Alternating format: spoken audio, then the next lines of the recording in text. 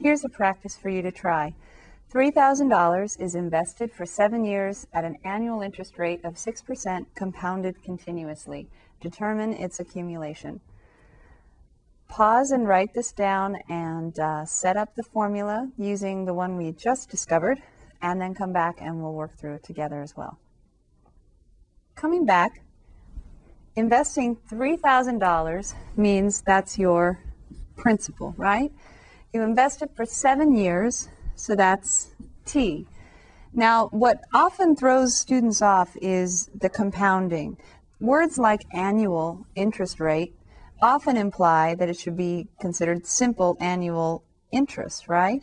But they'll say annual interest rate to make sure that you know that you only get a total rate of 6% for the whole year. Then the words that come after tell you compounded how often. So annual interest rate of 6% compounded continuously. The compounded continuously tells you need a different formula than the ones we'd use for compounding n times per year. That's the A of T. The amount in the account after T years is equal to principal times E to the RT. So you just need to have principal, rate, and time, and you can find the amount in the account. So the amount after 7 years is equal to the principal times E to the R, which needs to be converted to decimal, 0.06. I know before we were using rates like 2 and 1, which are kind of ridiculous, 200% and 100%. This is 6%. That goes in your exponent. Times T years, again, T is 7.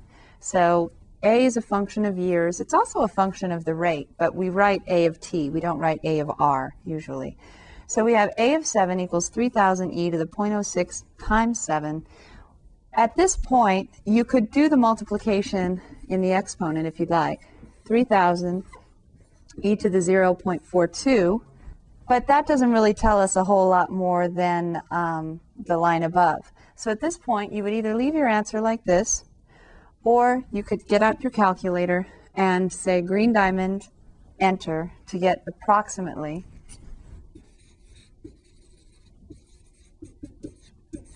And it's approximately equal to 4,565.88.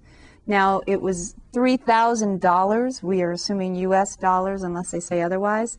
So this is US dollars. $4,565.88 is how much has accumulated in the account after 7 years with an interest rate of 6% annual interest compounded continuously is what tells us to choose the PERT formula, PE to the RT, as opposed to the other one we've been using, P times 1 plus R over N to the NT.